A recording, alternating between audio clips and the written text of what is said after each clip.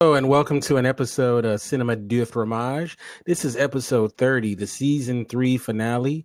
We will be having our debate show. It'll be Strange Brew from 1983 versus Dawn of the Dead 1978. Our combatants tonight is the Canadian King Penguin. He will be going against his country, and he'll be repping Dawn of the Dead. And Joshua, who wants to move over to Canada, he'll be repping Strange Brew 1983. And the judges will be both myself, Kente, and Jen. Let's get it on. All right. So welcome to the show. Of course, we're going to start off with our lovely judge, Jen. How you doing, Jen? She's muted. I'm mute. Mute today. I'm doing great. I'm super excited to hear what you guys have to say about both of your movies. I promise I have not prejudged, so change my mind, or I should say make up my mind. All right. And also, we'll go with the newbie, Joshua, who was a judge last year, right? I believe. Yes, I was. Yes, he was. Yeah, you were one of the judges. So he was a smart judge too. I was also the tie-breaking judge, if I'm not mistaken. That's why I said you were the smart judge. Right. So now the judge is a competitor. So now I actually have made up my mind. Sorry. Oh dear. Oh, I kind of shot myself in the foot there. That's okay. That's what we Canadians do nowadays. And last but definitely not least, returning champ, King Penguin. How you doing, Hello. man? Oh, I wouldn't call myself a champ. I just had a good movie to sell. That's all. And I'm doing great, aside from things. As we were discussing earlier, today's been a very weird day in Canadian politics with our election coming up and our Prime Minister Sinister being a very big disappointment for quite a few people with his past suddenly coming up, which was weird that it took this long for it to show up. That should have been in the last election and pushed him away, but who knew? It's funny though that maybe the Russians did it. His past is considered a controversy, and our guy's past, everyone's like, eh. No, you know what? We're getting a lot of that here. There's a lot of people saying, "Oh, that's nothing. Don't worry about it. Doesn't mean anything." I'm like, what? And now these guys are like dyed in the wool, party members. So I expect that from them. But yeah. Really disappointing. So I'm sad. So I'm going to fight Strange Brew with a fury tonight. Oh, okay. Down with that Canadian garbage. All right. Wow. All right. So we're going to start off with the season 3 awards, and these awards go to individual. It's individually we give out our awards. So. And these go to different topics like worst film of the season, cheesiest film, least convincing actor, and such. So we're going to start off with you, King, and we're going to go one at a time. So for you, what was the worst film of the season? Oh, now you're asking me. I wish I had that thing in front of me. Hold on a second. Because I filled it out, and it's still here. Here it is. Edit my response so I can take a look at it. Here we go. Yeah, so the worst film obviously was Casino Royale. A comedy that did not work on every level and just awful. Just terrible. Bad film. That I don't need to say anymore because it was just that awful, and I think everyone agrees. I'd be surprised if that's not the vote from everybody, but I pretty much think these individuals. I'm gonna go ahead and just say mine is Casino Royale as well. That was the worst film of this whole series. Yep. It was. It's very much unwatchable. Actually, I think at Gitmo they could actually use that as a torture technique. That's less humane than waterboarding. I understand. Right. It's like, no, give me the waterboard, please. I'd rather feel like I'm drowning than watch this crap. Right, it's pretty bad. All right, so what about you, Josh? What do you think the worst film that you saw this year? For me, it was without a doubt Halloween 3: Season of the Witch.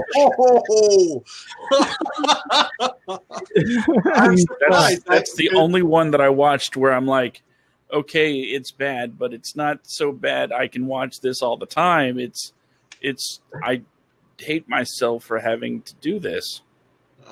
And anything that can knock my self-esteem that much, I think deserves the award. That's so surprising. I'm surprised too, because I would have put Casino Royale just under. You weren't on the Casino Royale episode. You hadn't joined us yet, so I think if you saw that, yes, and I'd seen it before. It was not the one with right. It was the Peter Sellers one, right? In the 90s, it was on like no, they used to do the Saturday afternoon cinema. Okay. All right, It was on there, and I was like, you know what, this is cheesy and stupid, and at least it was a little fun. You know what, I thought that too, and then when I saw it again, I think you should rewatch it because I think it would change your opinion. However, that's fair. It's a fair call because I had Halloween 3 next to Casino Royale. All right, what about you, Jen? What was your worst film of the year? Definitely Casino Royale. I hated it. I didn't just not like it. I actually hated it. Yes, I felt the same way. I mean, I disliked what was that? Burnt Offerings and The Car. I disliked those ones. I hated Casino Royale. I just would like to make a point here, and that point is Burnt Offerings was not even a movie in this season of Cinema du Fromage. I know, but it sticks with me. Still talk about it. It sticks with me. I can't help it. I have to say though that this is one of those times when I believe that the power of cheesy cinema is so strong that sometimes you will remember it even when you hate it. So I would just like to individually at some point, we should definitely recognize the power of Burnt Offerings because damn, it's got some staying power. By that reckoning, then Casino Royale is going to exist forever because that is the goalpost for the most hated film, I think. All right, so Joshua excluded, of course. All right. So number 2 is the cheesiest film of the season, and I'll start off. I gave it to The Car. The Car was, I would say, of all of the movies, and it was probably the cheesiest one. Not the worst, but definitely the cheesiest of all the movies, I would say. So kudos to you, Jen, for picking a quite cheesy film. I think that was my choice too, actually. It was. No, I mean, I think I chose that as the cheesiest as well. Yeah. You know what? I did too. Yeah. Oh, so we all agree. Well, hold on, Joshua might once again be the unanimous breaker here. What was you did choose that, Jen. What about you, Josh? What was your cheesiest? My cheesiest movie of the year or of the season, Strange Brew. Little favoritism there, but that's cool. It is cheesy. Can't really go into why at the moment because that's what the episode's about, right? Right. If I didn't think it was the cheesiest, why would I be arguing for it later? Right. That's fair. That's fair. That is definitely true. All right. So, King, what was number 3? What was your least convincing actor? Well, I'm going to go with Plan 9's Bela Lugosi because I don't think he even knew he was in this film, which I know for a fact he didn't because this was put together after his death. But his scenes were really awful, and his sad old man thing where he's like his death by freeze frame and his walking out every 5 minutes and doing the cape thing made him the least convincing actor of the entire series. I definitely wouldn't disagree too much with that. What about you, Josh? What was your least convincing actor? I'm actually going to edit my answer because I didn't think Bela Lugosi was eligible. For the reasons stated. He was in the film. But yes, that is absolutely. He's actually headlines that film. If you look at the cast and when they say it, Bela Lugosi is right on the top credit.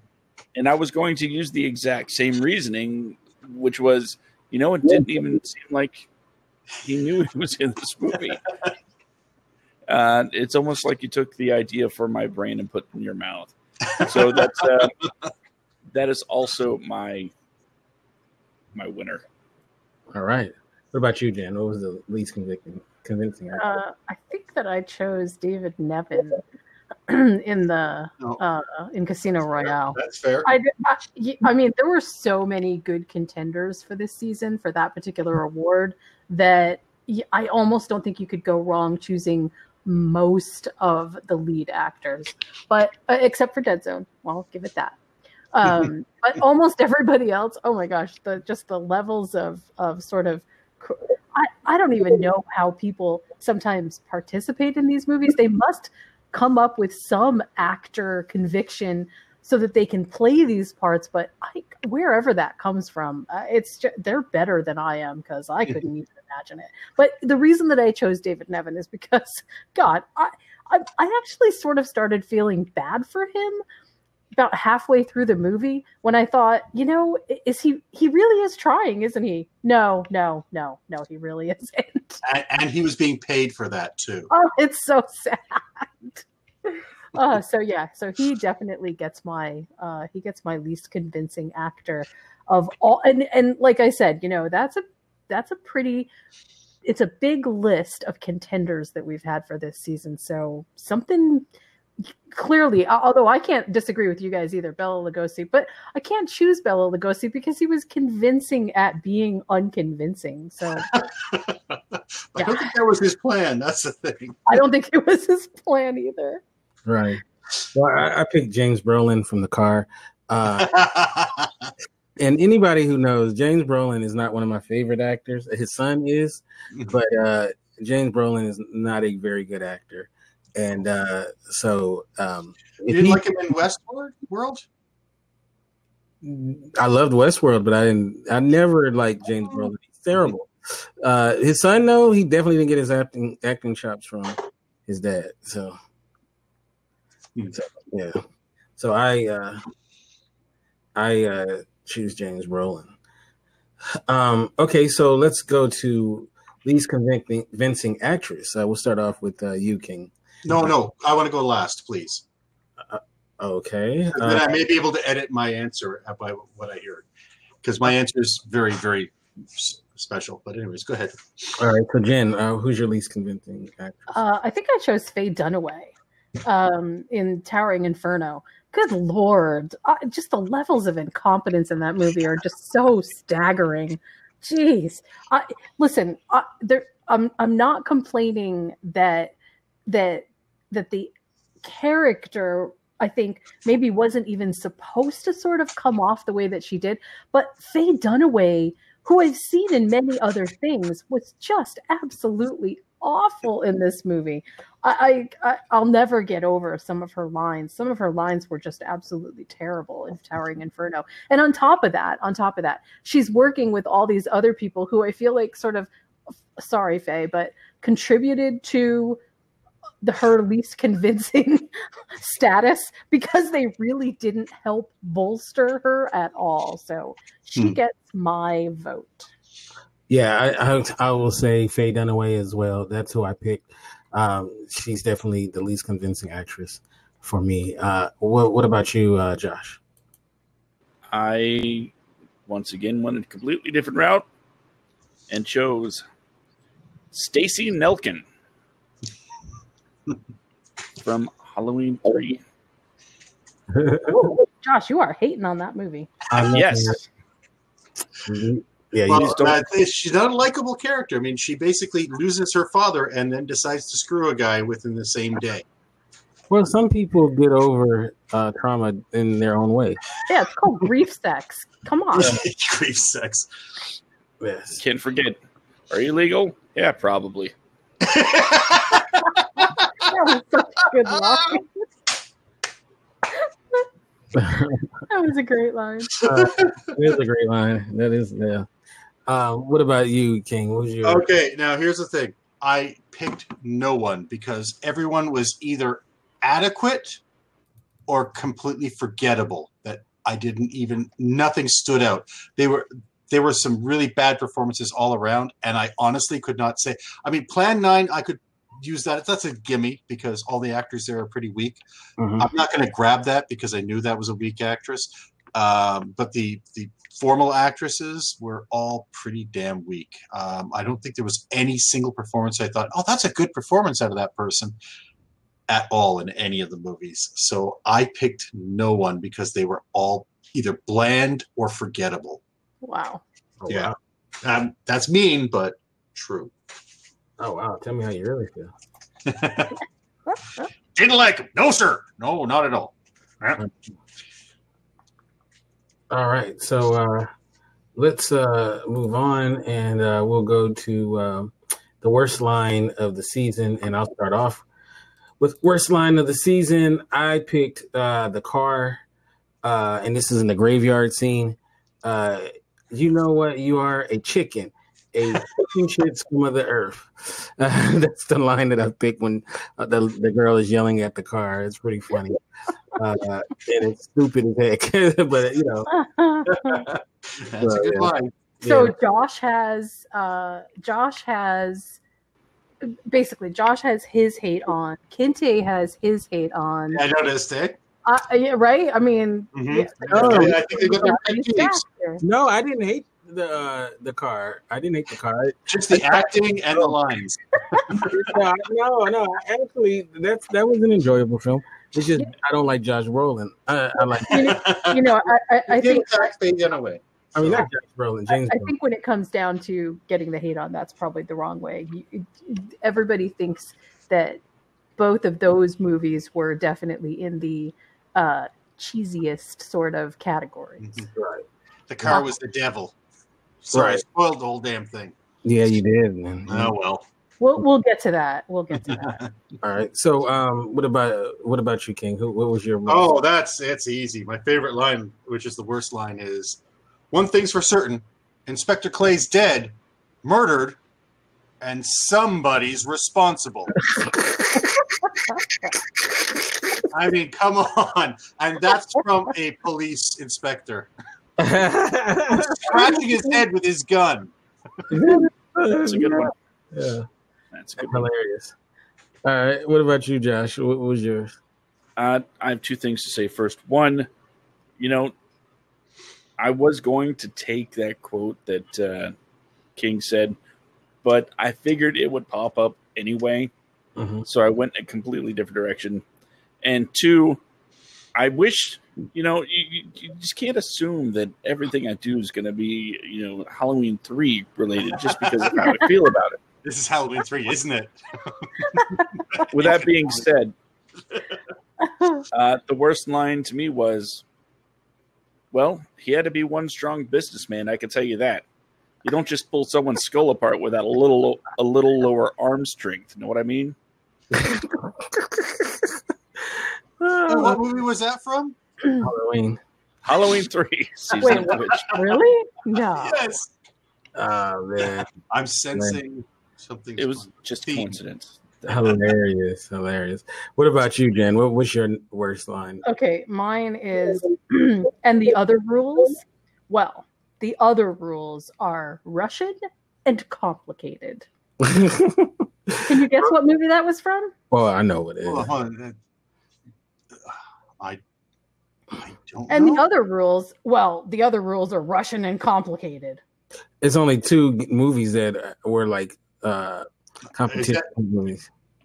Casino Royale? No, it's for Rollerball. Rollerball. Rollerball. Oh, The how did I know that? announcer is telling us basically what's happening, and he's saying that they've changed up the rules, but I mean they're Russian and complicated, so who cares? Just crap. I don't remember that line. I'll have to watch that again because I do like that movie. I know most people don't, but I do like that movie. It was hilarious, and it That's also one reason seems it should be so a fitting. HBO series. I feel like we should all just walk around and say that in like current political climate. We should just say, it's just Russian and complicated. And that would be true nowadays. Sadly. All right. Damn you, Putin. So, Josh, what was the worst art direction? Number 6. I think you know where this is going. Oh no! No. Casino Royale. Casino Royale with cheese, huh? Oh yeah, you did watch that. You were on that. Oh, yeah. Yeah, you were on that one. Yeah. Yeah. He's Casino Royale. great. Yeah. Oh wow. What about you, Jen? What was the worst art direction for you? For me, it was Plan 9 from Outer Space. I mean, sorry guys, but those curtains, I can never get them out of my head. I actually, in some weird way, want to buy them so that I can sort of have them in my house just to remind me about how bad it was. But no, it was bad. Hilarious. Yeah. I think it's the worst art direction because there is no art direction in that movie. Pretty sure. All right, what about you, King? What was the worst? Plan 9 from Outer Space. Cardboard tombstones, the mausoleum that everyone has to duck to get out of, the curtains being reused, the same furniture being reused for the pilot's cockpit is basically sitting there with the exact same things, no controls, and a script in the guy's lap. I mean, come on. You couldn't get worse than that. Well, it's almost unanimous because I picked Plan 9 as well. That was That's a gimme. Yeah. Okay, so Jen, we're going back to you. What was the least politically correct? I'm not exactly sure. It's definitely a toss-up for me, but I chose The Towering Inferno because I felt like there was so much misogyny in that movie that it was kind of freaky. Maybe it was just a byproduct of it being from the 70s and that's just a thing, but I didn't see a whole lot of that in Dawn of the Dead, so yeah, I chose Towering Inferno. But that was made 4 years later when they abolished misogyny. Oh, thank God they did that. Now everybody's happy and safe. Man, I'm so glad that happened. God, women get nothing but respect now. I mean, it's true. Also, if you'll notice, in Dawn of the Dead, nobody had those great big mustaches, and in Towering Inferno, everybody had one. Tom Savini did. Oh, that's right. You're right. But it was still tasteful. It was tasteful. It was all right. All right. So, least politically correct, I picked my own film, Body Double. It was filled with porn. It was filled with women being drilled to death with a drill. It had, it was, a guy walks in on his wife and she was glowing. And so I felt like that scene, there was a lot of scenes in that film that you could say are not quote unquote politically correct. So that's what I chose was Body Double. All right. So what about you, Josh? What was your least politically correct film? While Dawn of the Dead had certainly memorable un-PC moments, I had to give this one to Death Race 2000 because basically all the characters are stereotypes. You're running over old people for points. Oh God, that's right. The women are there just to be looked at, essentially. I can't really think of anything that would fly in the face of all that is considered PC than a murderous car race that gives you extra points for killing, basically the invalid and the elderly. So, yeah, Death Race 2000 takes the cake by far, in my opinion. Death Race 2000. You know what? I agree. Get out of my brain, Josh, because that's the one I picked as well. Death Race 2000. There's a lot of booby shots for no reason, except for, hey, let's titillate the crowd when we need to. The massage scenes and everything. The killing the old people. I mean, it was just murder porn and some TNA, and it was and stereotypical characters. What, the Italian guy plays a mafioso guy? Oh, hey, we're gonna have German characters and they're gonna be Nazis? Oh, yeah. And the Nazis were also like, you had people sitting there doing the Hitler salute in the crowds and everything.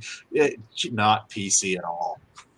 It's so funny because none of the Death Race movies since then have done anything to redeem themselves either. If you watch the last Death Race, it is basically cut whole cloth from the first one. So they're not doing themselves anything. They're no less politically incorrect. Well, if you're going to do a death race, you might as well go back to the original and make it as horrific as that, because at least it has that going for it. And awesome cars. And awesome cars, yes. Okay, so Josh, what was the worst special effect for you? The single worst special effect for me was, as I put it in the questionnaire, all of them from Plan 9.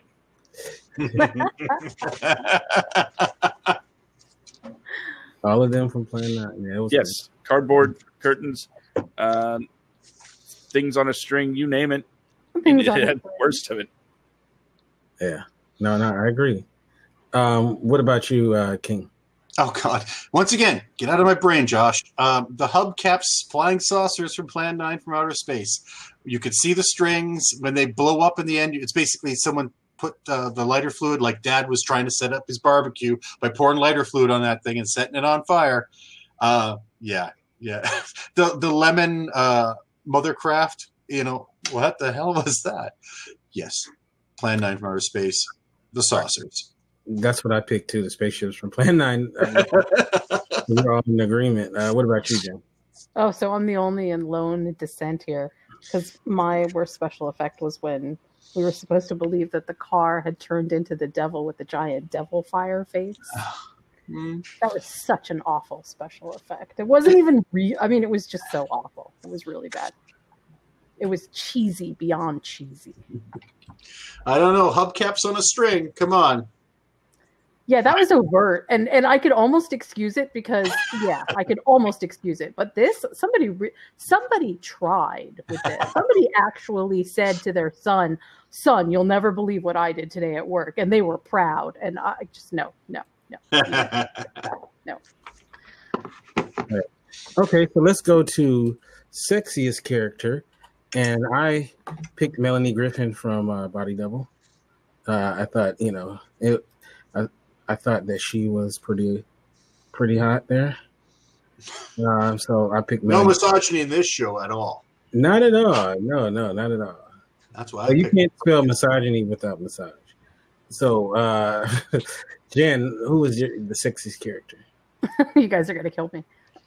I chose the building from Towering Inferno. Oh, boy. First of all, it was just plain awesome. It was definitely building porn. Secondly, at the end, you cannot deny that it was totally hot. So that's my choice. Hilarious. And it was wet after it was done.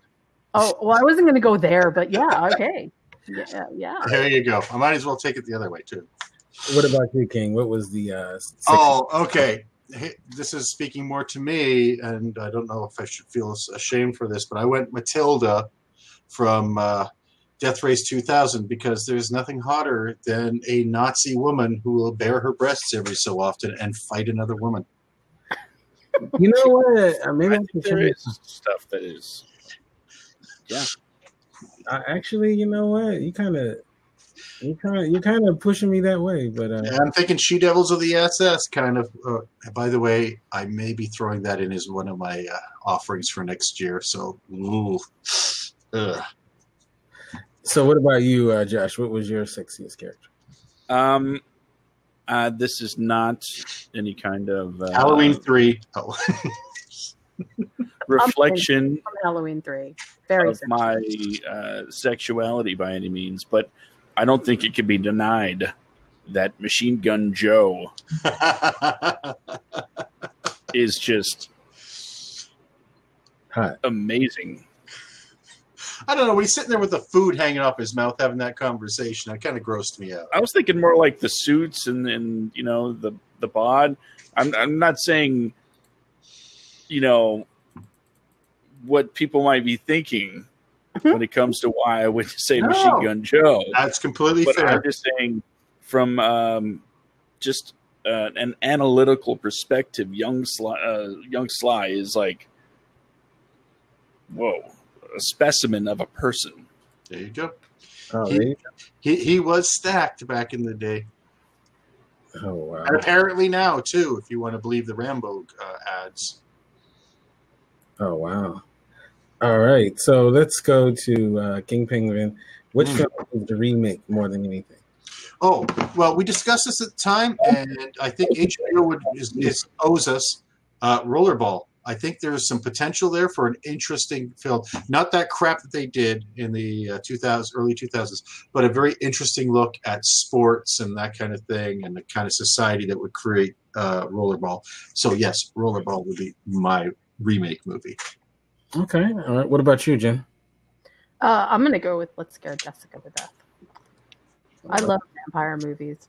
I feel like that could be a really fun vampire movie if they could do it right. I don't know. It wasn't fun the first time. Why would it be fun the second? Because, well, first of all, that's the kind of movie that I would choose to do an adaptation for. So if I did an adaptation for it, it would be perfect. I have to kill my son right now because all I can smell in here is popcorn.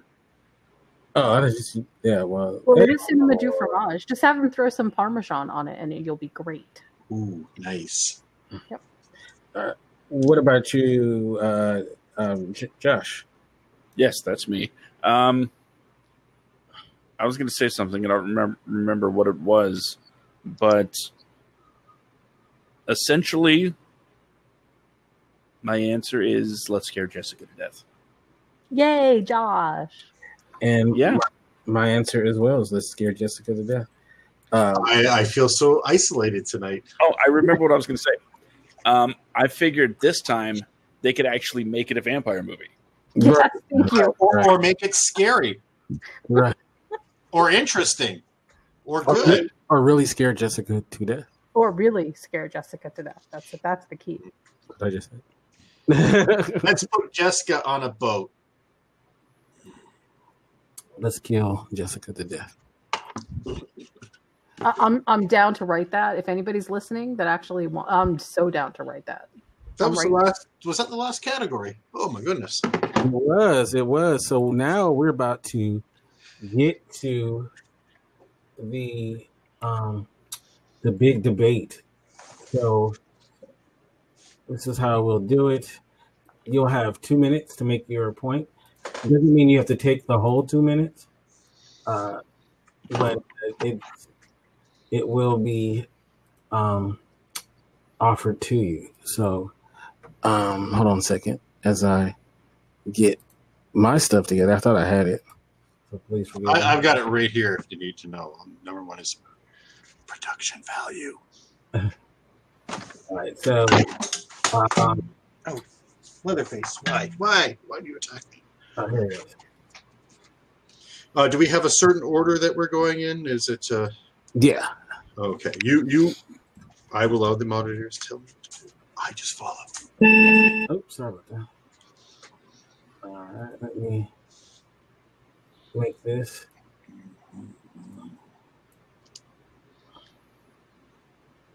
All right. So this will be easy. So you'll want to look at my mug anymore. Oh, I miss you already.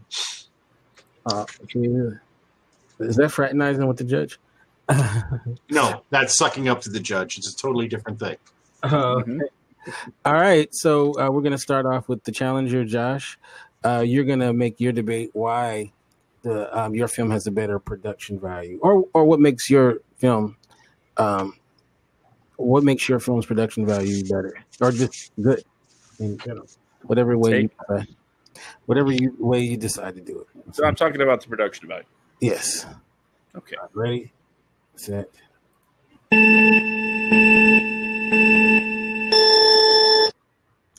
Okay.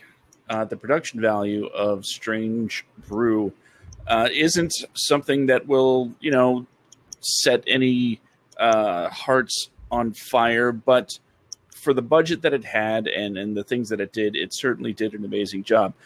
There was a point in time where not only a dog flew, but a van got put into a river, and we had people underwater drinking beer. Now, if that doesn't tell you that a lot of thought went into the production of this, I don't know what does. It had a lot of great special effects, the lasers and the pew-pews. And let's not forget the amazing video game graphics that went into help not only set the tone, but it helped tell the story and was an integral part of the plot as they're finding out the secrets of what really happened to the owners of the owner of the brewery. Excuse me. The production value of Strange Brew, I think, is very underestimated in this fight, solely because it doesn't have all of the glitz and glamour of being zombies. No, they had no kind of reputation to siphon off of like Dawn of the Dead. They had to build everything themselves from scratch as far as making it convincing and I mean, let's face it, when it comes to the opposition, it was just a lot of resting on the balls. 2,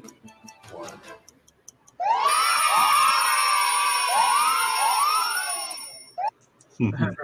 Now, I just want to remind you, you don't have to take the whole, if you don't want to. You can just say, done. And then, so. Zombies in malls, done. Oh, no, sorry. Right. All right, so that was really... You heard him. He said he was done. No. That was Are you ready, King? I am. All right, here we go.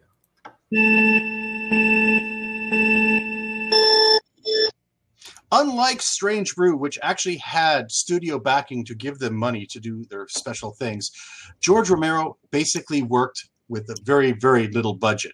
And what he did with that small budget was amazing. The fact is that he was able to work night after night in a mall after hours between the time of 9 p.m. to 6 a.m.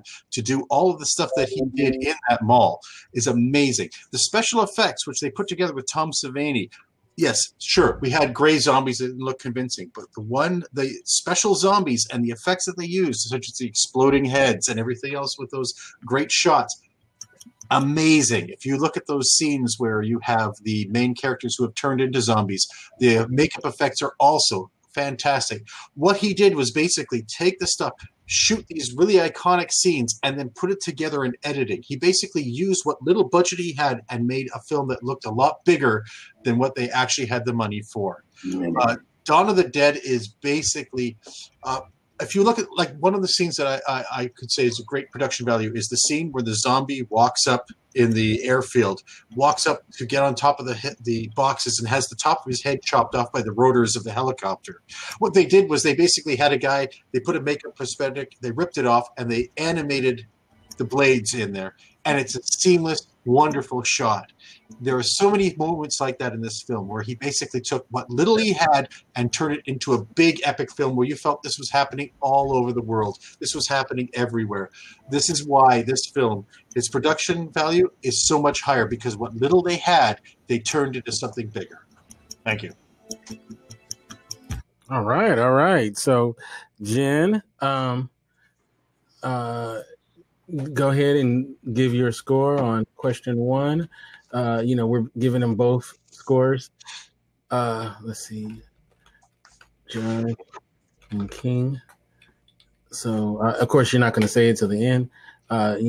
Both between 1 and 10, with 10 being the highest.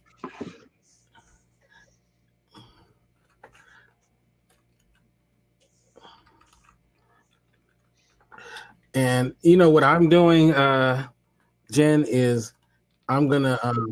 Can say, are we doing 1 to 10 each category? Yeah. Okay. No, so what I'm doing is after they do theirs, I'm giving them a score rather than doing it after. So it won't be.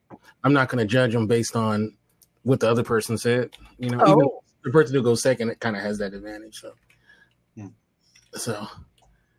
Okay. So do you want my 1 to 10 score for production value? Is that what you're saying? No. What you said?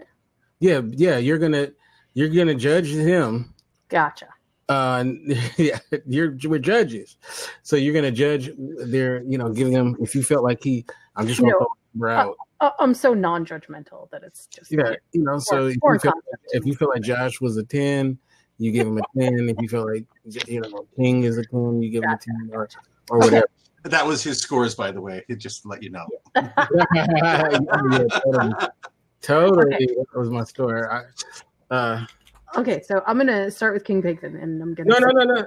We're waiting till the end, is it? To the end, yeah. We are waiting until the end. Oh, okay. So you score now, score now, yeah. Score now because you won't have to try to remember. I think I understand this now. I am going to. So I'll just give you my score. No, I'm going to ask you at the end. So just mark down your score. Down. I see. I'm sorry. This is so confusing. Oh my god. Okay. Not really. Don't do that. Don't do that. Just tell me you're supposed to patronize me. Okay. All right. It is confusing. I agree. Jen, I don't understand what he's talking about, so I'm with you on that. I think I understand now. Got it, Kinte. My score is locked and ready. All right. Thank you. All right. So we're going to do storyline, and King will start. So we'll alternate. Okay, that's fair. Storyline. All right, here we go.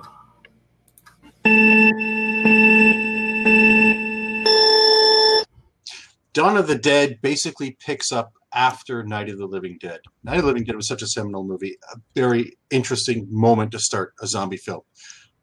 Dawn of the Dead basically expands it into the largest degree it can. It starts with 4 characters from disparate spots brought together by circumstances and how they survive. And all of the moments that they need to survive in this kind of zombie apocalypse. And you get to feel what happens to these people through their experiences. And by that, you understand what's happening to the world in a larger experience. What this film does is it makes you feel for these characters. It gives you some moments of just quietness. It gives you moments where you're seeing them just being people under stress. It gives you moments where you realize that they're bored. It has a bigger story in itself that it talks about American consumerism and how that is portrayed by having the zombies being the consumers coming to the mall. It uses the mall as this centerpiece in such a way that is just amazing, that it basically, you get this feel that, okay, this has something bigger to say about society at large, using zombies as sort of the representation of the average consumer. But it goes to a point where it could get bleak, and it does get sad, and in a way, it almost goes all that way. And then at the last minute, though he wanted to go as sad as he could, he basically allows the characters to survive. You know why? Because he makes characters that we love and we want to see survive, and he actually gives us that ending, which is amazing, because he could have gone bleak, did not, planned to, but didn't, because he wanted us to enjoy the film. This film says so much in such a, in that one space, says so much about everything in culture in general. I love this film. I'm going to let it go. Thank you. All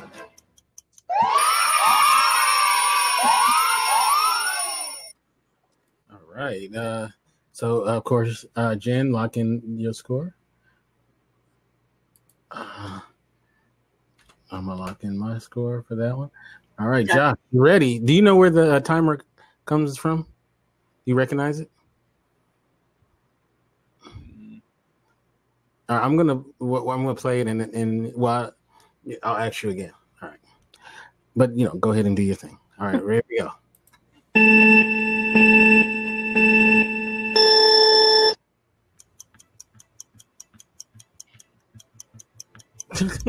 Go ahead and start. Go ahead and start, Josh. I know what I'm doing. Oh, okay, my bad.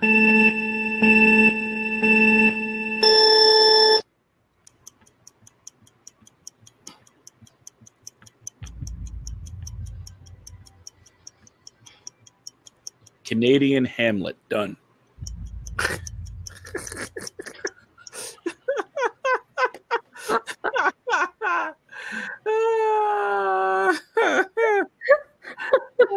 Ouch! Oh man, that was good. That was pretty good. Yeah, I saw that coming when he paused for that, and I said, he's just waiting for the right moment just to throw one. I was waiting for you to wait till like it got to 0 and then just say it almost. I was gonna wait for the entire 2 minutes to be up originally, but I figured that would be painful for a lot of people. Hilarious. Well played, sir. That was good. Yeah. Slow clap. And that's from Mario Kart, by the way, the timer. Oh, okay. Yeah. All right. Well, at least now you can go back to being verbose because you're up again.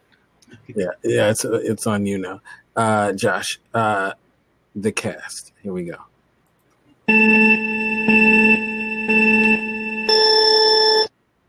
Okay, what can I say about the cast of Strange Brew? It's built around Rick Moranis and Dave Thomas, two guys that created and know their characters so well that they built an entire cast around that. Even during the episode where we talked about this all together, basically each one of us said that there is no single person or single performance that really outshines anybody else. Everybody is a perfect fit for their role. There is no, eye-popping, ear-catching performance. Everybody, with the inclusion of the stars from Max von Sydow, and Lynn Griffin, everybody is absolutely perfectly cast in it. I guess that's really all I have to say about that. We it's something we all agree on. So the cast of this movie is perfect for what it is. Done. Thank you. All right. So, Jen, lock in your score. All right. King, you ready? Yes, sir.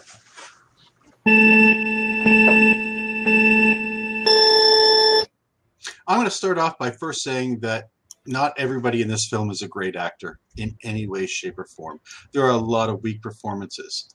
Now, my saying that does not degrade from the actual cast of this film, because what it is the four central characters of this film actually are the strongest part of this movie.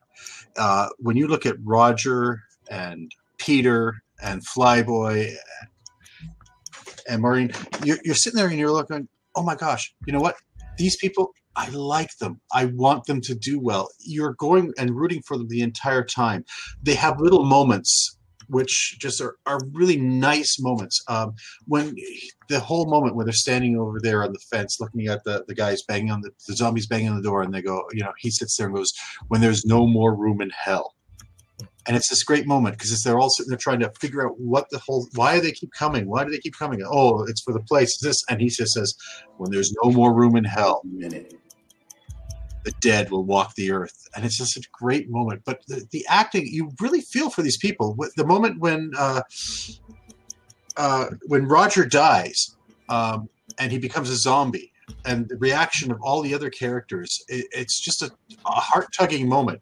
And then later on, you have the two going off and having their dinner together, and you have Peter sitting there by the grave and pouring the champagne over the grave of Roger, and you're like going, you feel the bond they had between each other, and there's bonds between these characters that really grow, and you really like these people. They're so likable, and you really want them to make it. And I think that really drives this film the most. Yes, there are some bad performances, but those four strong characters make this film as powerful as it is. And I really think that, aside from, professional actors from Canada versus these guys, they did an amazing job. Running. All right. Okay. Canadian actors and all, Hey. All right. So, Jen, make sure you lock in your scores. We're at the halfway point. All right. So that's going to be on you, King, once again. Oh, okay. Villains, is that correct? Yes, the villain. All right.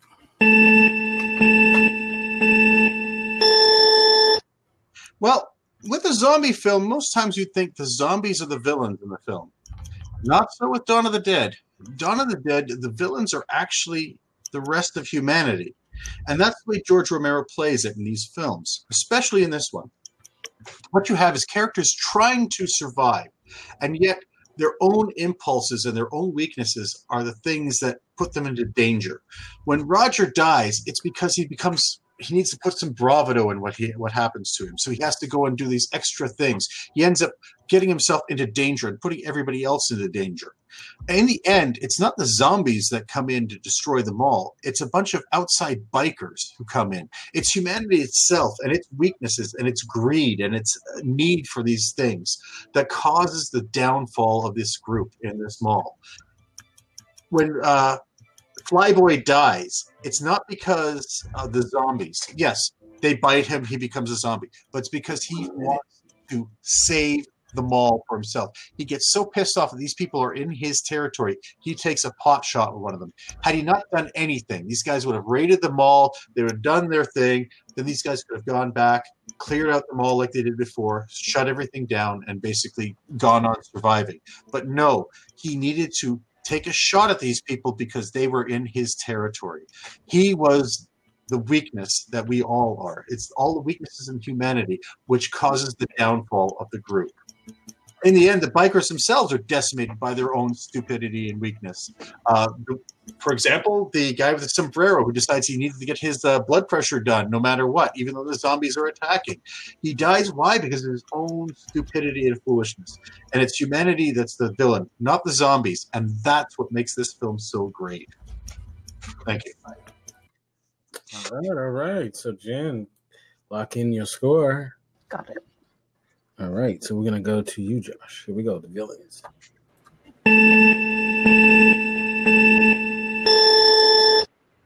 Okay, here is something that Strange Brew has that Dawn of the Dead doesn't. Actual villains. You know, bad guys. And I don't think it's any surprise to know that Max von Sydow plays one of the most evil, despicable people to ever walk the face of the planet. After all, how else would you describe somebody that plans on taking over the world by altering people's moods with beer and odd sound effects? Get them to fight each other and the world's easy pickings. But that's just plan A. That's the big plan. That's the major, arch. But in this particular story, the evil goes further. Because once things start falling apart, he had to come up with something else. Another reason. After all, he had just murdered, the owner of the brewery, right? And he had to have somebody take the fall. And who else but our two hapless heroes wind up getting framed and then institutionalized because he concocted this crazy plan and it actually pulled it off. And that's not something villains are usually doing in movies. In the end, though, the two heroes did eventually win, but not before they paid a very heavy price by lowering their standing in the community with a judge. All right. Jen, make sure you lock in your score. That was good. That was great. Yeah, you guys both did a great job. All right. So we're going to originality. So it's going to be Josh again. Originality. All right. After that, we'll have two more questions. All right. You ready, Josh? Okay.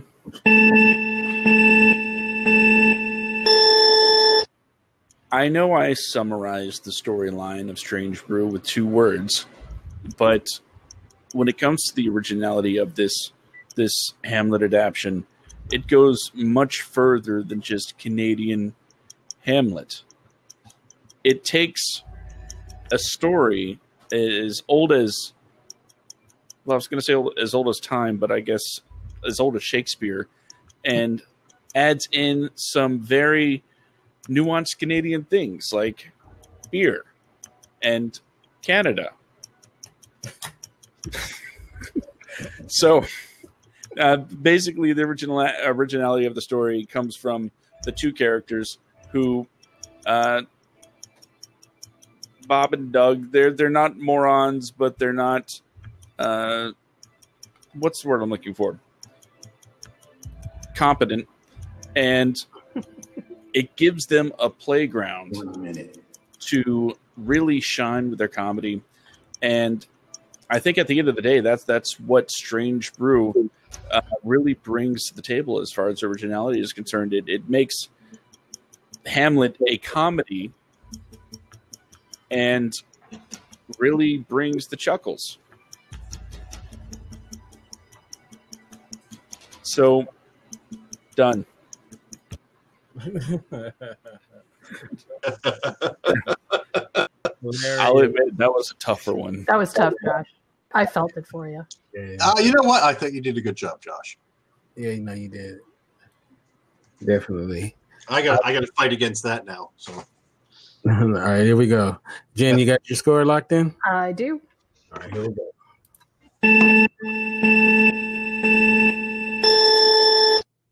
Now, Night of the Living Dead was the most original zombie movie ever created. I mean, the whole idea of zombies that were basically flesh-eating ghouls and everything, that had not been done before. Now, that's the previous movie. So this is a sequel. So it's hard for it to be original if it's a sequel. Well, not quite. Because before, the zombies were a threat, but it was basically a standard horror film. What Dawn of the Dead does, and makes it so original, is it basically creates them as sort of a metaphor of America at that time. So if you look at that film, it's basically looking at the cultural, the racial, and the social problems of the time and condensing it and using zombies as a metaphor. Zombies are like this force of nature that basically takes over. So they're not individual villains as they were. That's why I didn't refer to them as villains in the previous section. But they're this force of nature that creates the situations that we as people create. And that's where this film is really amazing and original. It basically uses the whole idea of a horror thing as a metaphor and is blatant about it in such a way that's really interesting. If you look at the beginning of the film, that's the one thing I love about it. The main character wakes up into a nightmare. She has the reaction of waking up from a nightmare, but she's actually waking up into the nightmare because when she wakes up, there's chaos all around her and everything. And that's an amazing thing about this film that I love. It's that whole idea that it's all a nightmare that she is living through. And you watch from the moment she wakes up into it till the moment she escapes from it at the end. And Francine's one of my favorite characters, too, because it's also one of those few times that a horror, before all the other times, a woman basically tries to become a hero, not a hero, but tries to take control in a horror situation as opposed to being a scream-on damsel. And that's all I'm going to say for now.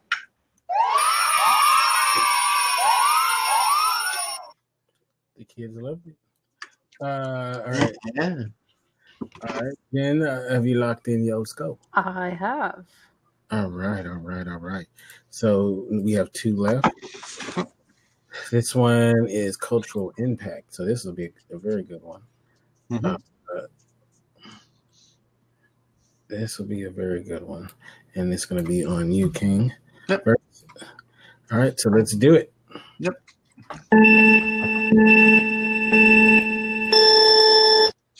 Dawn of the Dead, by far, is the most culturally impact of the two films because basically it defined how zombie films were going to be seen from here on in. Night of the Living Dead just put the blueprint out, but this film cemented it. Every zombie film you have seen, including the Walking Dead and everything, has been based on this film, the rules and everything else. This film basically sets down the entire template that we have for zombie films ever since. There hasn't been a single zombie film that has deviated from this film at all. Aside from there might be running zombies or what have you, but it doesn't matter because this is the film that basically sets it up. Those are minor changes, but they still follow the same pattern of the survivors versus the zombies. Now, the other thing, too, that really strikes me with this film as the setup is that it has this thing with the characters that every film has to have a certain set of characters that you have to like and want to survive. Now, a prime example of a film that has become from there is Shaun of the Dead. Shaun of the Dead takes liberally from this film in such a way that you're looking at it from the survivor's point of view. You have 4 survivors who are trying to make it through this zombie apocalypse and everything. The zombies aren't the main problem. It's the things that happen from people. These are the kind of things that this film has set up ever since. If I'm going to go back to Walking Dead, The Walking Dead has always been about the zombies aren't the main threat, it's other people. That is stolen from this film. This film is completely about that. As far as the zombie zeitgeist that exists nowadays, all of it exists because of this film. Thank you. 4, 3, 2, 1.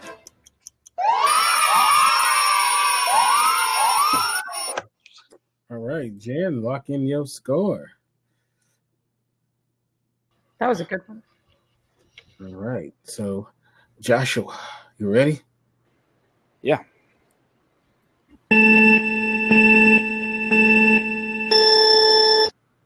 While there's no denying that Dawn of the Dead did have an influence on a subgenre of films, I think it's a much bigger cultural impact that Strange Brew not only impacted cinema with its buddy comedy, but it impacted the world with its explosion of everyone adopting like certain Canadianisms.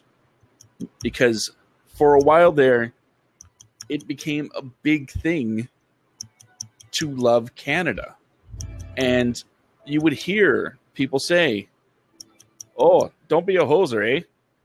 Just randomly out there in the world. It was a full-blown phenomenon of Bob and Doug.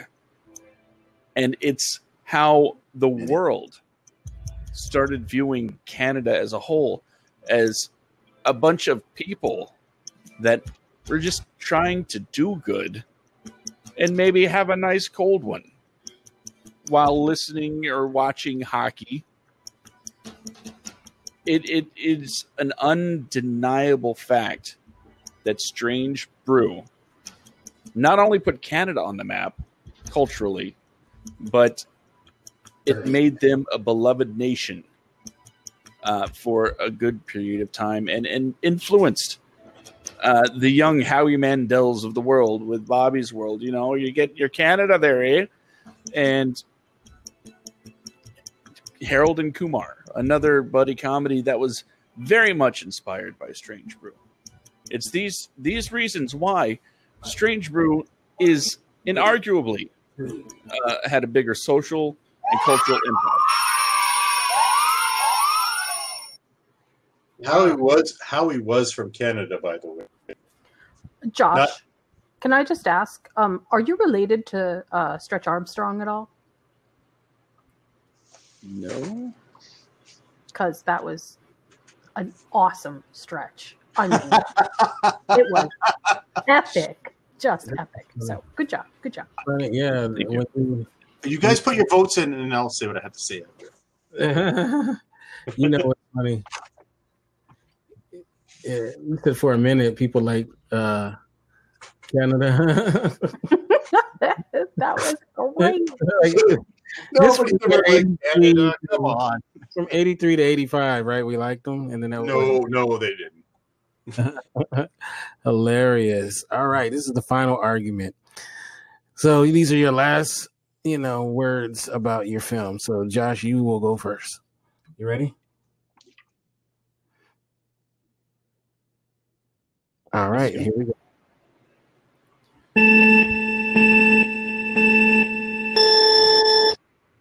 my final argument for Strange Brew being this season's champion is it's based in everything that I've mentioned before, from its cultural impact to making Canada what it is today, and helping redefine the buddy movie. It also helped put beer on the map. So there's that. No, in all seriousness, it to me, and I'm just going to speak personally here, that Strange Brew is a movie that I was able to watch with my family and feel good about it. Everything about this movie screams cheese. It is one of the cheesiest movies I've ever seen. And I 1 minute.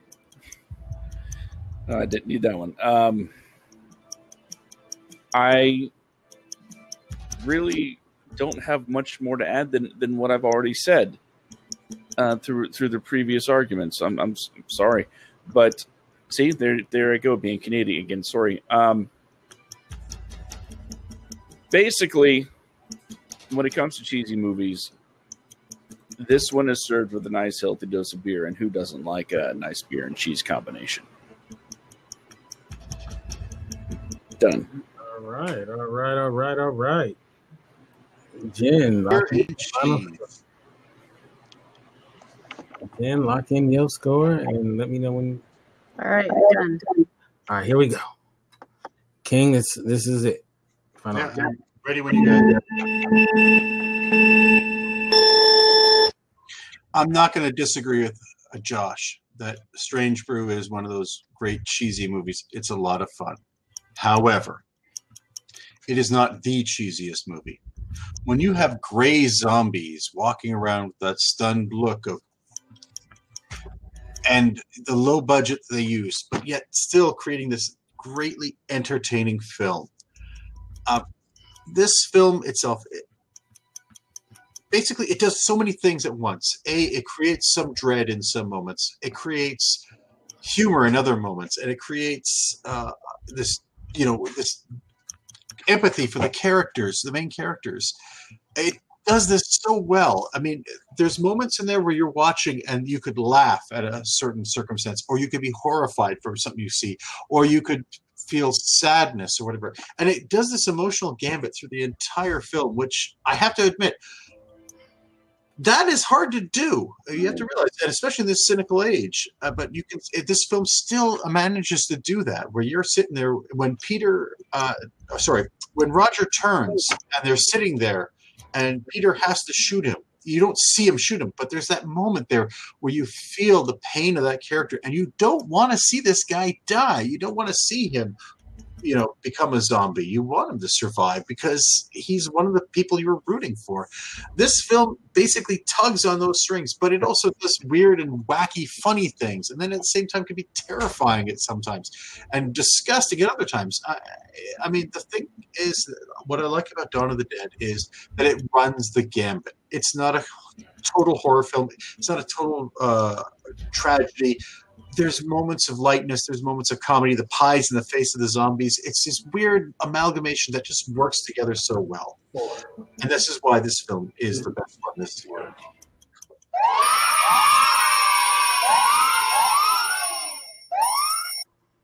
All right. That was well done, gentlemen. You guys did a very good job. I'd like to congratulate you both. Thank you. And you know what? His 2-word why? What was it? Why it was so great? Or no? What was the category he used? The 2-word one, because I was storyline. You were right. Damn you! Now that they've already done their scores, I'm going to say that was the best description. 2 words is all was needed. That was awesome. Yeah, no, that was pretty good, Josh. I was like, I'm so defeated. I wasted all this time, and he just got it right with 2 words. Every once in a while, Josh, you are pretty great. He's every once in a while, but yeah, awesome. You could probably tell at the exact moment that the Monster energy drink wore off. After the 2 words? Oh, no. Hilarious. Hold on a second. Let me do one thing. Value story. Josh, you know what? Whatever happens, you defended that movie really well. Yeah, So do not think that the Monster Energy drink thing had anything to do with it.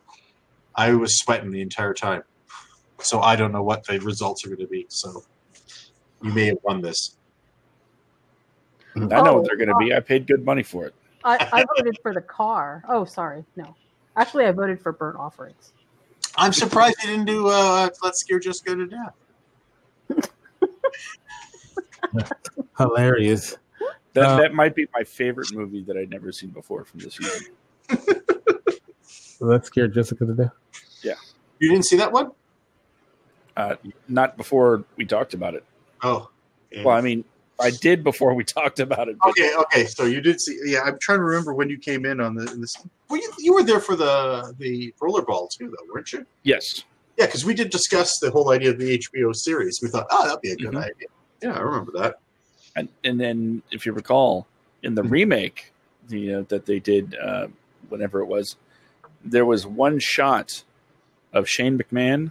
I don't know if you're familiar with him. Yeah, just one shot where he's like, and that's it. That's all you needed. The WWE film had one shot of Shane McMahon because it was a WWE film. Was it really? Oh, it makes sense. But yeah, Shane, that's all you need from him because there's nothing else he's going to be able to provide.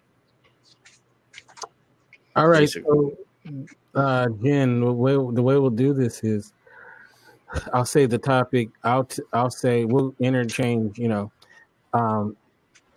I'll say what I gave Josh and King on, the topic.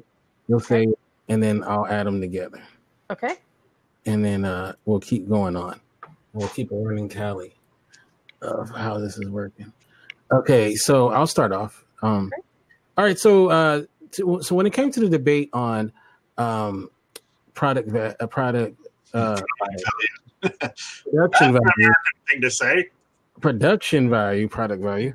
I thought, of course, all of these let me just get this out of the way. I thought everybody both of you guys always gave a very good debate. Some obviously are better than others. I felt like in this one, I gave an 8 to King and a 6 to Josh. I felt like I was more of a fan of what King said in this one. So I thought King started out pretty dope, and I thought so. Kudos. Hold on a second. Let me add this. We'll have to go back to the tape to figure out what the hell I said. So I was something Dawn of the Dead, blah blah blah. I think so. Yeah, that sounds right. So before we go to Jim and do something real quick, my bad. I forgot that. Oh, look at that! My bender, his thing opened. Yeah. Bender. Oh, it does lock. Oh, look at that! You can turn it and open it. And, oh, look at that. Yeah, it's one of those ones you put the key through it and it. All right. So, what about you, Jen? How did you vote? So, in this category, I actually felt like you guys were very compelling both ways, and I didn't give either of you a higher score than the other. I gave you both an 8 because I was as equally drawn in by Josh's idea. And, it's so funny. I have to say, Josh, that Strange Brew was not my favorite movie this season. It really wasn't. I mean, it was whimsical and whatever, but it wasn't really my favorite movie. But if I'm listening to just what you say, you had a lot of really cool arguments, just really cool ones. So I was prepared basically to come into this thinking that it was going to be a lot different than it was, and I guess we'll see what happens. But in this particular category, your argument was just as compelling as King's, and I find that very interesting because if I were to look at Dawn of the Dead, I would definitely think that the production overall had a totally different slant to it. So kudos to you. But yeah, I gave it evenly an 8. All right. So let me. It's so funny because like I'm realizing like, oh man, I need to add this to the tally board that I didn't add. Kids, don't do what I do. Okay, so that means with both scores, Josh got a 14, and now it's 14 to 16. King. All right. So let's move on to storyline. So Jen goes first. Okay, so I'm going to start with King first. King, I gave you a 7. I do totally agree with everything that you said, and I think that the argument was pretty. It was actually maybe even understated. It was definitely a good argument, but I gave Josh a 10 because that was just too Brevity, damn good. 2 words, bam. Yeah, I mean, and just the gravitas that you did that with, Josh. Awesome. So hats off. So there you go, 7 and 10. 7 and 10. All right. So with me, this is how I voted. I gave King a 7. I thought he did a very good job, but I gave Josh a 9. That was pretty funny. The storyline. I admit it. That was 2 words. Slam, bam. Drop the mic. Walk away. That was really well done. Yeah. So you did good there, kiddo. With that one. All right. So right now, let's see. Overall, He's trying to make it nail biting by putting these scores up as we keep going. Yeah, it's 28. King and then Josh. He creeped up with.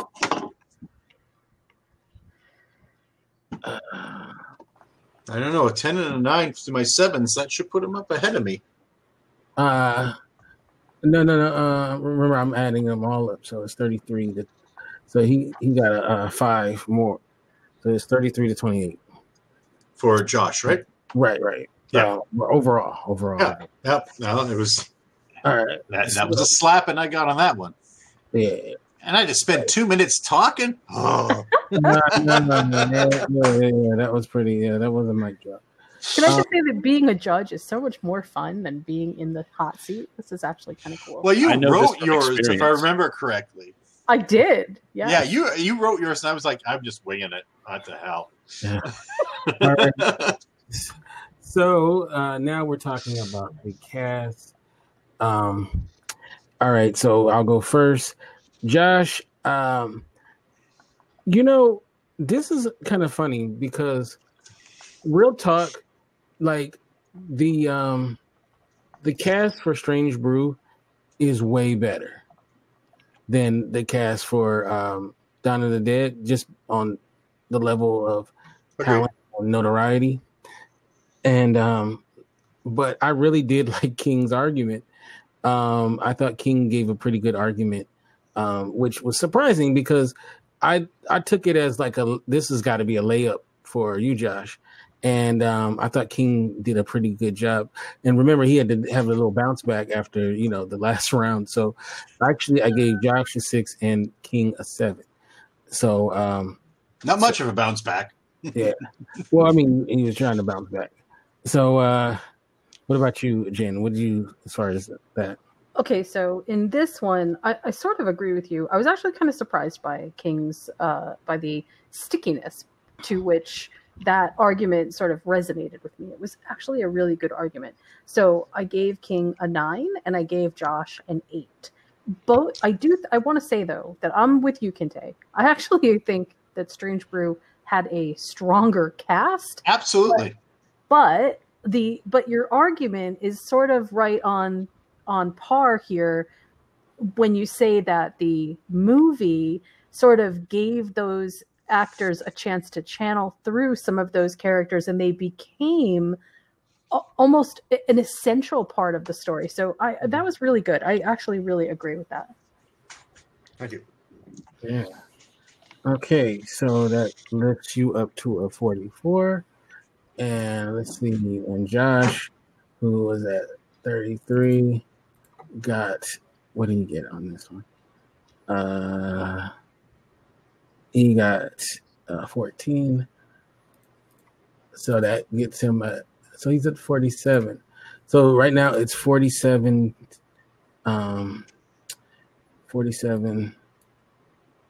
to 44. So you got a 3-point lead there, Joshua. All right. Let's see if this lead will last. All right. So let's go to villains. And villains. Okay. All right. So that would be Josh. Oh, no. I'm sorry. Be you. Be you. Oh, is it me? Yeah, you. Oh, my bad. Okay. So villains. In this one, I thought both of you guys made compelling arguments, of course, but I'm going to sound like a broken record, keep saying that. But I felt like Josh narrowly edged out once again. These are very close because in my mind, in the movie, like I always say, like zombies make the worst enemies or villains. Mm-hmm. But in zombie movies, like you said in your argument, it's really about the people. And I felt like, Max von Sydow, I just love him so much. And I thought that Josh did a pretty good job. So I gave Josh 8 and I gave King a 7. What about you, Jen? Okay, so in this one, again, I was very evenly split because I hadn't really given a lot of consideration to King, your argument about why the villains were sort of important tropishly inside and out. There's the zombie threat, and then there's the threat from inside the group. And I think that was actually really compelling. But again, very similar to Kinte, I have to say that I also was similarly moved by the villain stature that Josh pointed out, and I kind of agree with that too. So this one is a tie for me too. It's 8 and 8. 8 and 8. Okay.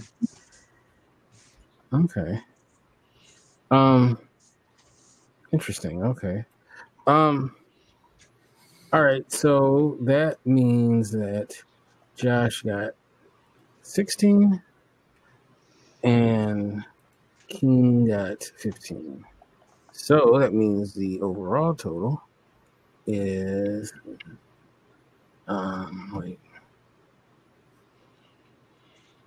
16. But Josh, I gotta keep doing all the scrolling. You gotta use like an Excel sheet. So that brings you up to 60, and then that brings you up to 49. Wait a minute, that's not right. I think I did that wrong. Wait, what did you get? You had, 16. And 15, right? Yeah.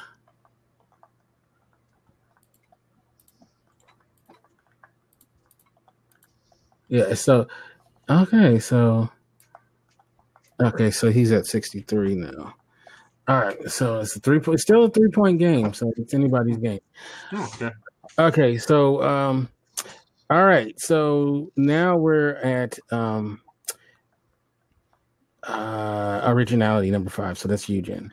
Okay, so in this one, it's still close, but I gave the upper edge to King Penguin, and I gave him a 10 on this. Honestly, I hadn't even thought about some of the originality points that you brought forward, and they made so much sense. I mean, there was something pretty sort of overlooked even in what you said that I think was really important. So I gave you a 10 for just a flawless execution of that. But I also gave Josh a 9. First of all, for just being so hilarious, Josh. I mean, honestly, that was just really super funny. And the idea that Strange Brew has that kind of originality effect on anybody or anything it was just really good. So yeah, you got a 9. By the way, Howie Mandel is Canadian, so Right. Right. I know you use that as the argument, but hilarious. Okay, so that's interesting. So in this one, originality, Josh was very funny, but it's almost like he kind of put his foot in his argument though, because that funny storyline one, you said it's Hamlet, Canadian Hamlet, so it kind of was like, that was great, and it gave you a big score, and I thought it was funny as heck. But then now you go to originality, and it kind of, and you did acknowledge that too, that which I thought was pretty funny, that you kind of put a dent into your own argument. So I did give you a 7. It was very funny, and I gave King a 9. So because I thought King's points were very well done, and so kudos to you guys. All right, so let's do the score. So, all right, so King is at 79, and Josh should probably be 79, I think, or if not, 1 point over. Wait on a second. Yeah, you got a 19, right? So.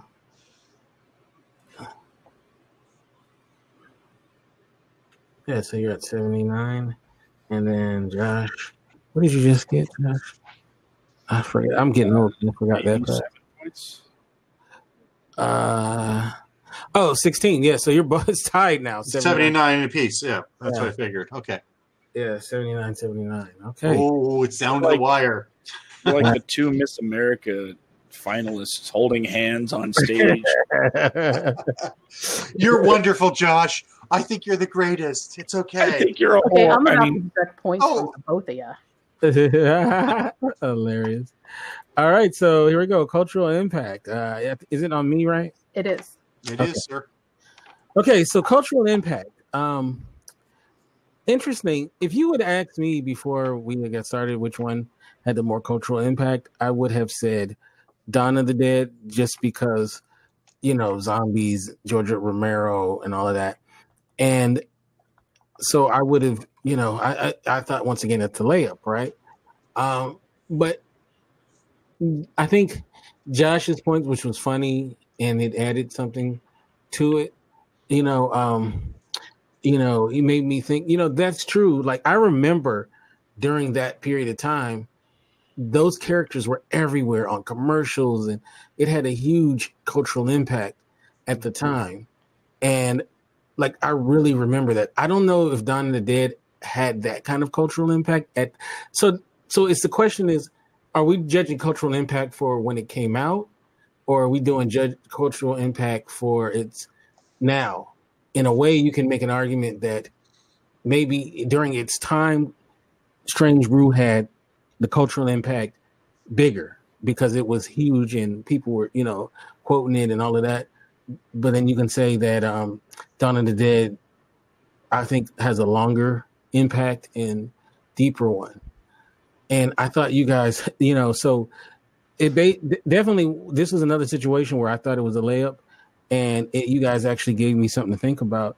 And so I tried. It just worked out. I felt like you guys both got 7s. So it's a tie for me. Okay, well, for me, I'm sort of in the same position that you are, Kite. But I did actually eke out, I gave King a 9. I absolutely agree with every single thing that you said, and it's completely relevant. So a 9 was as big as I could give you, but Josh, I gave you a 10. Again, Kinte is absolutely right. It's weird how Take Off became sort of the thing that I used to hear people say all the time. And it was one of the reasons that I remember even beginning to watch the stupid SNL little skits in the first place. So I feel like that was really important. So 9 and 10. 9 and 10. Okay. So 17 and 16 for this one. So it's going to just be a 1 point difference. Yep. So 17 plus, what was it? 79. All right. So that means Josh has a 96. 95 for me. And you have a 95. I didn't even have to calculate. Nope. 1 point difference. All right. So once again, it's going to go down to the last question. The last. So this is going to be interesting. I wonder if we're going to have to do a tiebreaker. I hope not. Hope not. So, all right. Final argument. So this is on you, Jen. So, okay. So I gave this a bit of thought after, just to make sure that I was feeling like, I was good with what you guys said. And I have to say that the stronger argument is actually with King. There is something sort of to the phenomenon that is Dawn of the Dead, which sort of transcends a little bit. And I think you captured that pretty well. So I gave you an 8 on that. And then I gave Josh a 7 also because I do feel like you did make some really good points, but I think that the stronger argument is with Dawn of the Dead. So those were mine too. All right. So, interesting. Okay, so let me do this. Hold on a second. Because this will possibly say who is the winner. So, this was a very good final argument on both sides. I felt like you guys both gave great arguments. Look, both of these movies are very, very good movies, right? You can't go wrong with either one. Why they're the top two, right? Right. And sorry about that. I'm just trying to make sure I got this. Right. So you can't go wrong with either movie, right? They're both pretty awesome in their own rights. And it's like choosing, I don't want to say choosing between your child or some corny shit like that. But it's very, very entertaining, both films. And my take on it is that that both of these movies are very good. And you see, I'm trying to kill time so I can do the last. Give your score, damn it! We're gonna find out who's gonna win. So what will kill you after 11? Josh a 7. I thought his final argument was really good, very well said, gave a lot to think about, but I did give King an 8. So the final tally is 16-14 for this, and King Penvin actually by 2. The final score is 111 to 109, and he is a traitor, but not a traitor. I like what I like, but you know what? Damn, Josh, you should be an honorary Canadian because you fought hard for that film and you gave it every kudos it needed. You were bang on in everything you said. Yeah, I mean, this is one thing that was great about what Josh did was there were some times where I felt like he was at a complete deficit. No, and he brought up all the good points that he had them. He had them. Yeah, no, that's what I was worried there when you were doing the last thing. I'm like, that's it. Dawn of the Dead's going to lose. There's no way. No, because every argument that Josh gave was solid. And when you can win a category with 2 words, that's amazing. I was kind of sad that you kind of ruined it for him, because if he'd let that sit there and go to the last 2 seconds and then say the 2 words, that would have been even more impressive. That would have been a 10 to a 4. Yeah, no. I used all those words. Look what he got. But you know what, though?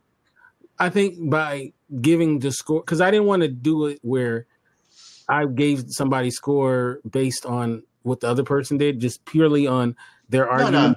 Yep. And so, you know, versus, okay, well, I thought theirs were better or whatever. Just felt what each score was. And I'm pretty sure that's what Jen did. But, you know, honestly, I felt like Dawn of the Dead is to me, I like that movie better. Mm-hmm. And kudos to Josh, because like the fact that you were able to, when you had a clear disadvantage, like, but still were able to, you know, because some of those things you should have lost big on. Just no, he was bang on his arguments. That's what I'm saying is there were some like Cass. Well, Cass was one he should have won, and he did, I believe. But like some of those other ones where Dawn of the Dead clearly I felt were the better choice. You know, you did such a good job, and you were funny, and absolutely. So, kudos to you, man. Appreciate it, Josh. Representing, man. Representing Canadians. Way to go. You know, if I could just add one thing, as somebody who's been in this position, Josh, where clearly the movie is not as well received overall, where it requires a lot to sort of intellectually bolster some of the categories.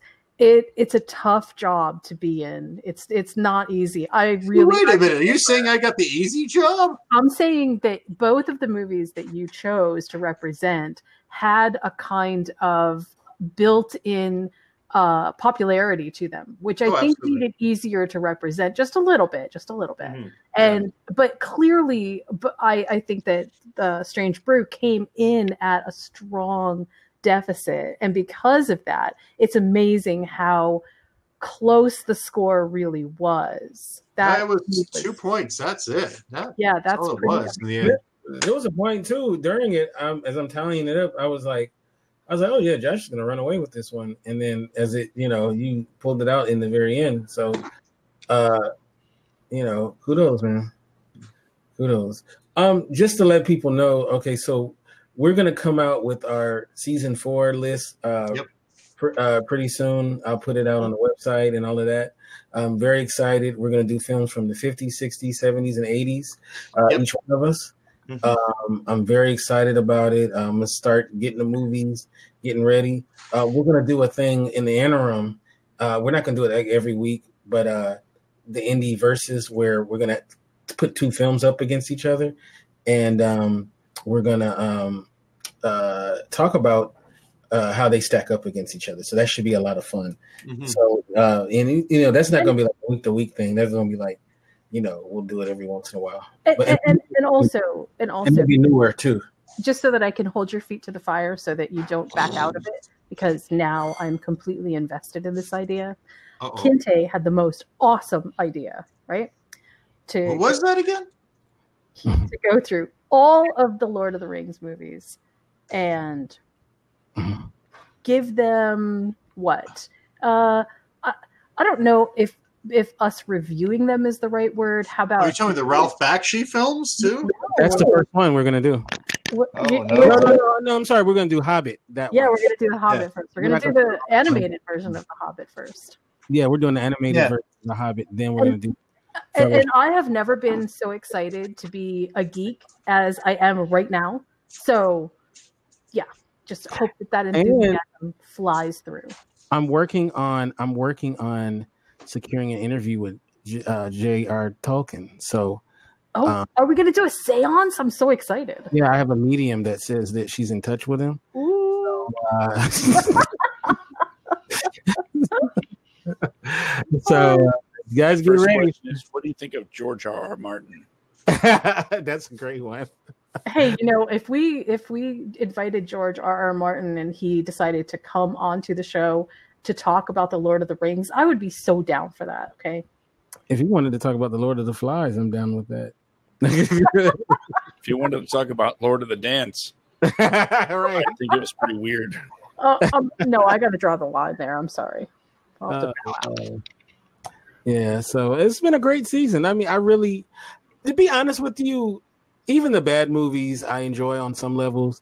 I think it wouldn't be a season without one or two films that were god awful.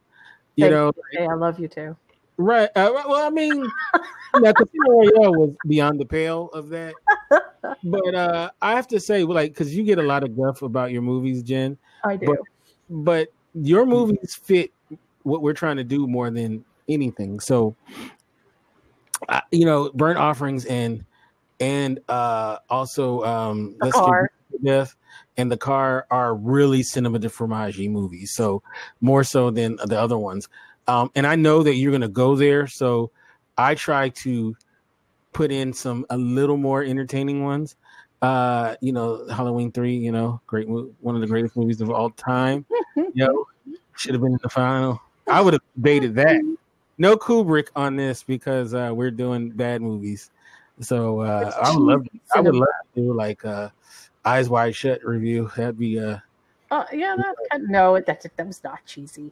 No, I'm talking about no, I said that we're not doing cheesy movies. So I would love to do an Eyes Wide Shut review. I would like to do one anyway because that's like that movie is amazing on so many levels. So that movie messes with my head every time I watch it.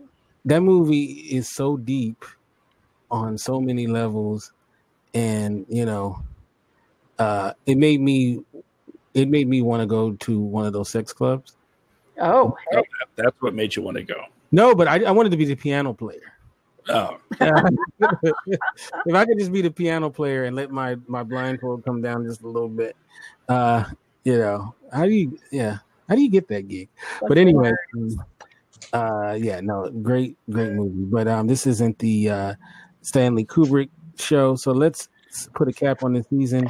We're gonna start off with you, Josh. How can we get you in social media and all that good stuff? Well, you can always find me in the old Twitters at Skid Comic. And as a matter of fact, if you can put Skid Comic in a search engine anywhere, you'll find Skid Comic. That's me in all different forms and formats. So Skid Comic, SKITCOMIC.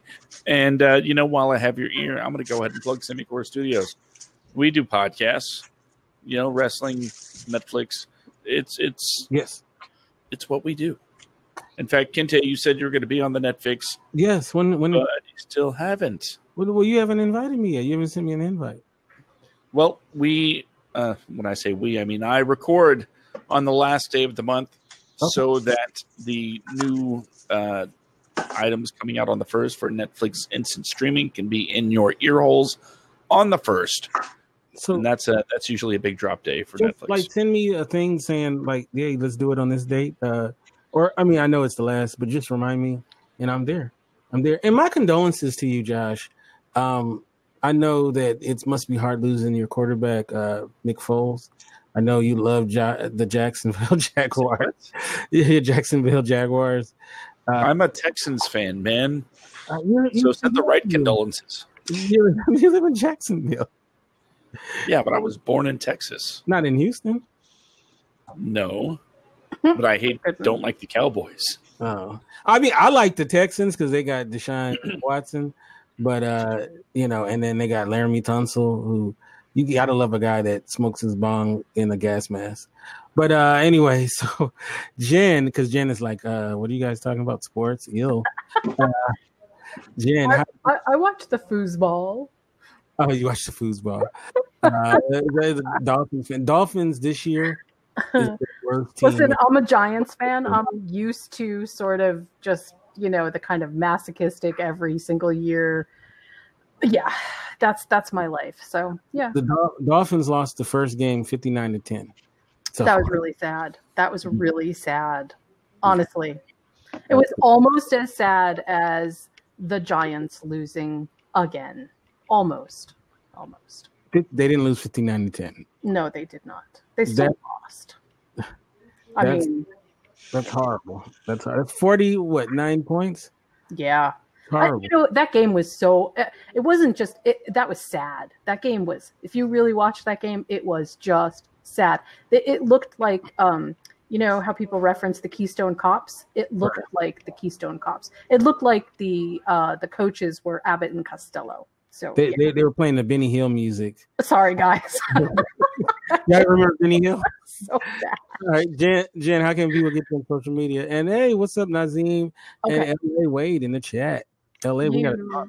You can find me on Twitter at followingbliss1, and I did just redesign the website at moviesmakethemeal.com, and it's all set up for Halloween.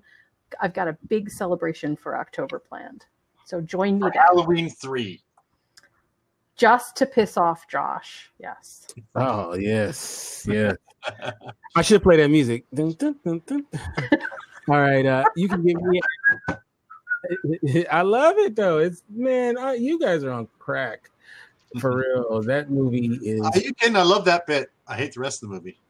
That movie is way next level great. So I'm gonna when I start having kids, they're gonna be watching it. Okay, that's gonna be a must. That's like they're gonna be like taken away from you by child services. You know that. I don't care. All right. I guess officially child abuse. It is in the books. All right. You can get me on Twitter at KenteF. You can get me at Kente Ferguson on Instagram, and you can go to our website, indieradio.org. Now, in honor of you winning, I was going to play We Are the Champions by Queen. No. I do not need to gloat. I do not need to gloat. I don't want to. The satisfaction of the film winning is satisfaction enough. I don't want them to take the video down. That's the only reason why I didn't play it. So we don't need to play it. It's good enough to know that it did just well enough. Not great. It was a 2-point victory. That's nothing. But check this out, though. To congratulate you on your victory, we have your president, our Prime Minister Justin Trudeau on the line. He's going to call to thank you. Is he going to go to blackface? Because that would be awesome. Wait a minute. I can't. Okay, so here I'm going to ask a question, Kente. If the president had done something in blackface in the past, would you be insulted by him if he was Democrat or Republican? Like, doesn't matter what party he's in. Let's say this is the party you. Let's say the party you like. If that person turned out to have done blackface in the past, would that change your opinion of him? Yes.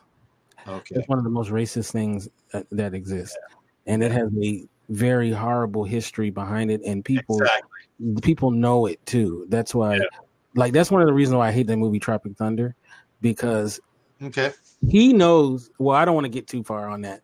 I'll wait till the after show, but no, I won't. Okay.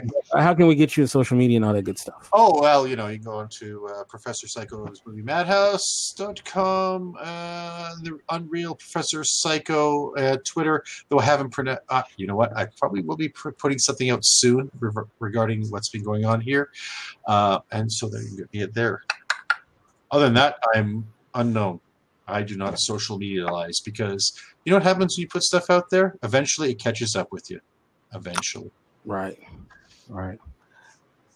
So just put out good, compassionate, wonderful. Nothing. You just put out nothing. Comes back. Because you can't. This is why you have so much extra time to make winning arguments. Well, Zoe Saldana is in trouble. Oh. Ooh, and what? Yeah, because she was in Greenface. Kente. All right, play us out. Time to go. Video surfaced of her and in Blueface too. Now I'm hearing the Benny Hill music. All right, you guys have a good one. Your argument no longer valid. All right, now you guys have a good one. Night. See ya.